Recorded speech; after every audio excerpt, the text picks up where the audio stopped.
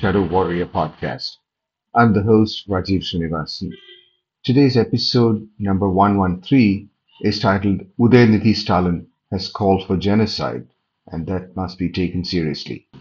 There are several reasons why we cannot take Udayanidhi Stalin's ramblings or even rants as something to be laughed at or ignored. There are at least three reasons. The first is that what he said is completely illegal. The second, that it is immoral and actually criminal to call for genocide. And third, this is pure propaganda because demonizing the enemy has a long history. Let's take a look at these things one by one.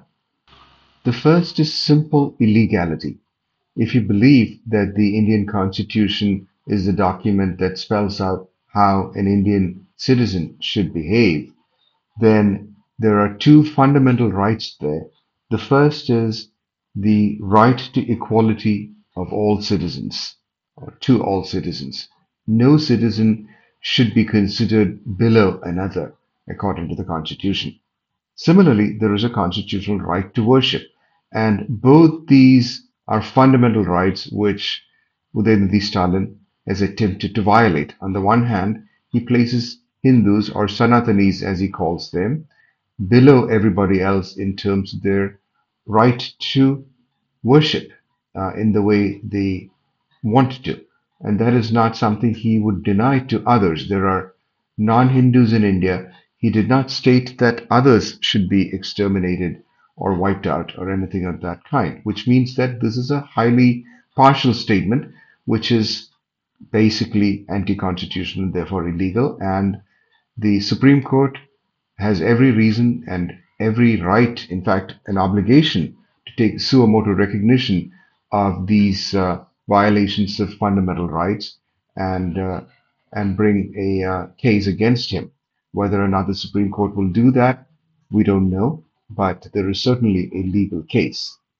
The second is that even more than the legalities and nitpickings and hair splittings about the law, this is immoral and it is actually criminal because after the experiences of various groups that have been genocided over the last century or so, for example, the Cambodians or the Jews or the Tutsis in Rwanda, it is now widely accepted that any calls for genocide are completely outside the pale. They do not have any support or any protection under the so-called free speech because free speech stops the moment it becomes hate speech.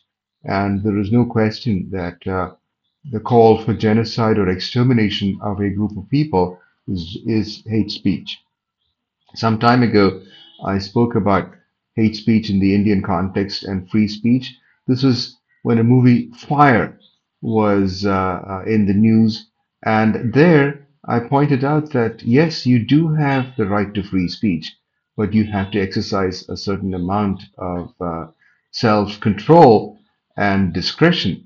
For example, yes, you do have the right to shout fire in a crowded theater, but you don't exercise that because there are consequences to yourself and to other people. So the same thing applies here. There are free speech principles for sure. Every citizen has the right to free speech, but it stops at the other person's nose in some sense. That is, the other individual also has the right to live unmolested by free speech. So I think this principle is pretty much accepted around the world that you simply cannot call for genocide. That is, I would say, I'm not sure about the legality of that, but I would say that's a call for a war crime or a crime against humanity and has to be treated with that level of gravity. The third point is that this is pure propaganda, and we have known that demonizing the enemy has a long history throughout mankind's various centuries of wars and animosities and so forth. So, for example, the invading Spaniards in South America called Aztecs cannibals. Now, the Aztecs, vice versa, called the Spaniards cannibals, and the idea was that this is probably the worst thing you can call somebody you don't like. But unfortunately, white people got to write the history books.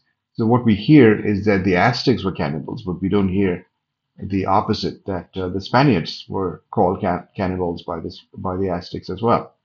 Another example during the Second World War was the demonizing of the Japanese as the Yellow Peril by the Americans. And there is, I think, even a book, if I'm not mistaken, the name of the book is Demonizing the Enemy, which gives enormous numbers of examples of how graphic novels and books and whatnot were portraying the Japanese as Untermenschen, inhuman, non-human people who could be essentially exterminated, as in Udayanidhi's statement, wiped out.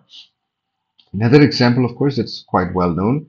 We have seen all these films and read all these books about how the Nazis were out to exterminate Jews as well as Roma. I have gone to the Roma Memorial and the Jewish Memorial in Berlin. And yes, they were very clear about how these were again Untermenschen who did not deserve to live. So the Jews actually were called vermin by by the Nazis. And similarly, a more recent example would be what happened in Cambodia. There was genocide where a lot of people were deemed to be not quite socialist enough, not quite communist enough, and 1/7 of the population of Cambodia was wiped out under Pol Pot and his murderous regime. More recently still, there is the genocide that happened in Rwanda. Interestingly, Hutus, who were the dominant group there, called the minority group Tutsis cockroaches. So you see how demonization also ends up in subhumanization of the enemy. And of course, the Hutus then went ahead and genocided the Tutsis, almost wiping them out with, incidentally, the collusion of the church. The International Criminal Court has sentenced several church people, including a couple of nuns and a bishop, for crimes against humanity.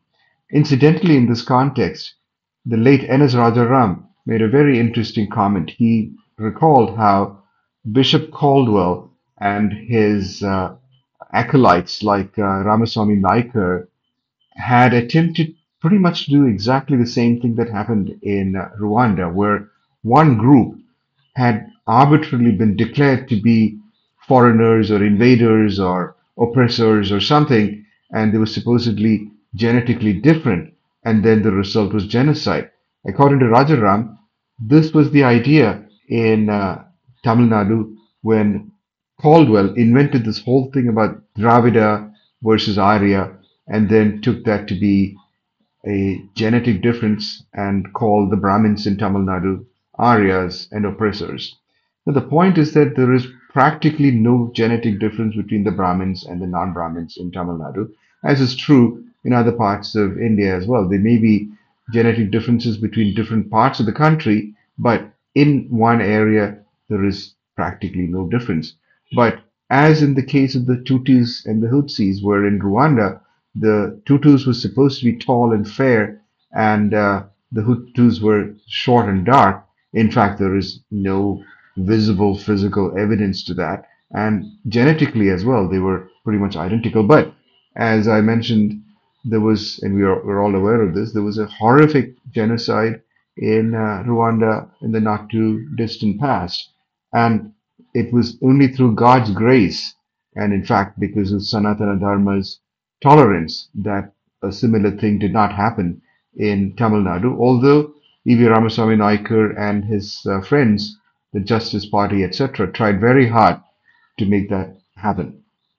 Now, the history of the Justice Party and its fall-offs or all outgrowths like the DMK, etc., is shameful.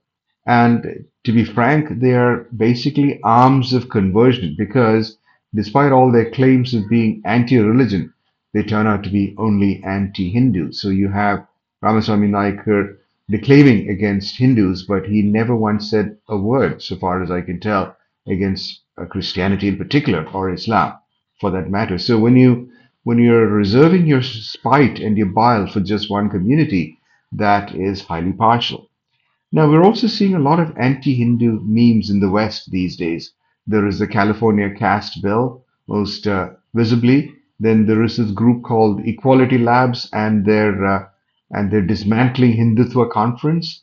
Then there is this woman named Audie Truschke, somewhere in New Jersey, I think Rutgers University, who's been running around for years, essentially saying all sorts of terrible things against Hinduism. And most recently, the rise of Vivek Ramaswamy has led to a number of anti-Hindu memes among some people in the US. So what we're seeing is, I think, partially as a backlash towards the obvious affluence and the rise, economically at least, of Hindus in the US. There is jealousy, which is manifesting itself in these anti-Hindu activities.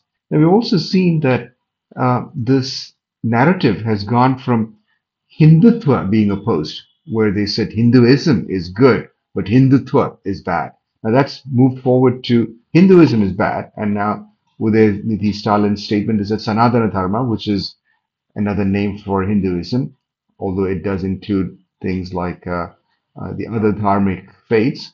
So we're seeing an escalation right in front of our eyes at this point, which means that I think this is part of the deep state plan for intruding in and manipulating the 2024 elections, because we've seen sophisticated kinds of propaganda and PR, which almost certainly is not just Indian, but it's supported by the deep state and the Soros Foundation and so forth.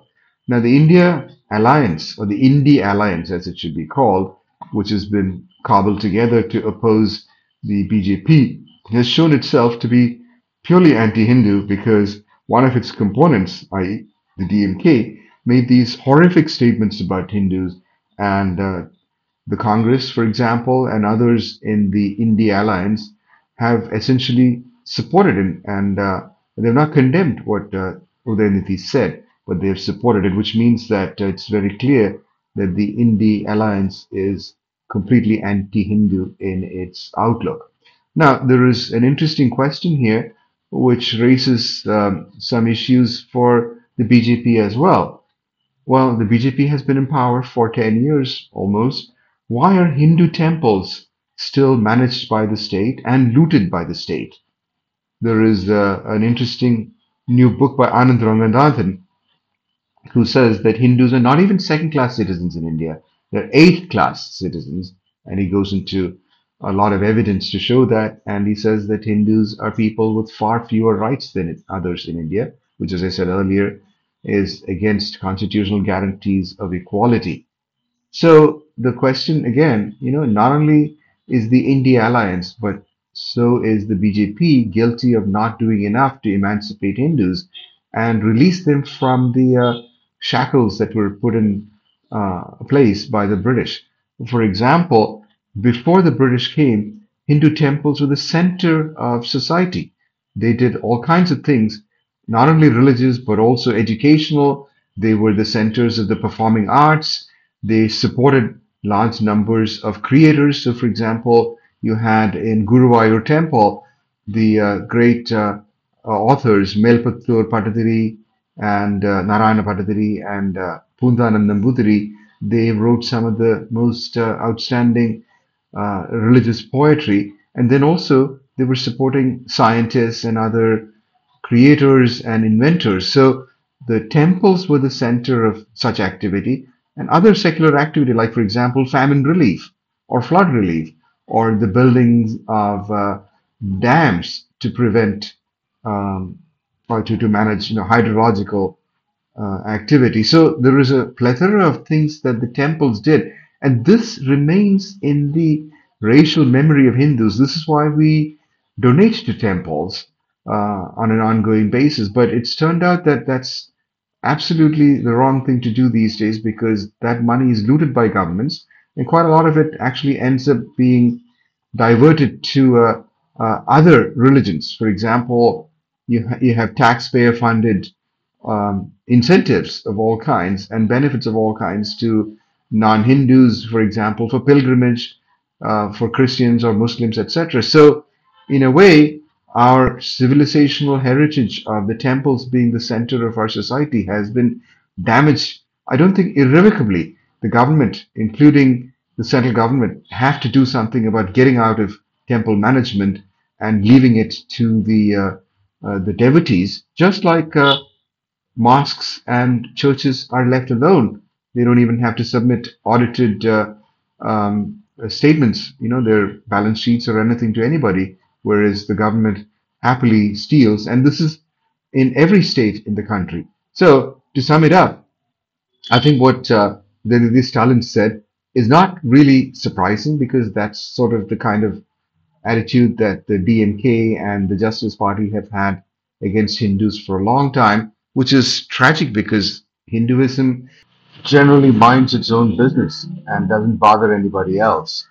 And for that to be considered something that needs to be exterminated is, as I said, illegal, criminal, and downright a crime against humanity.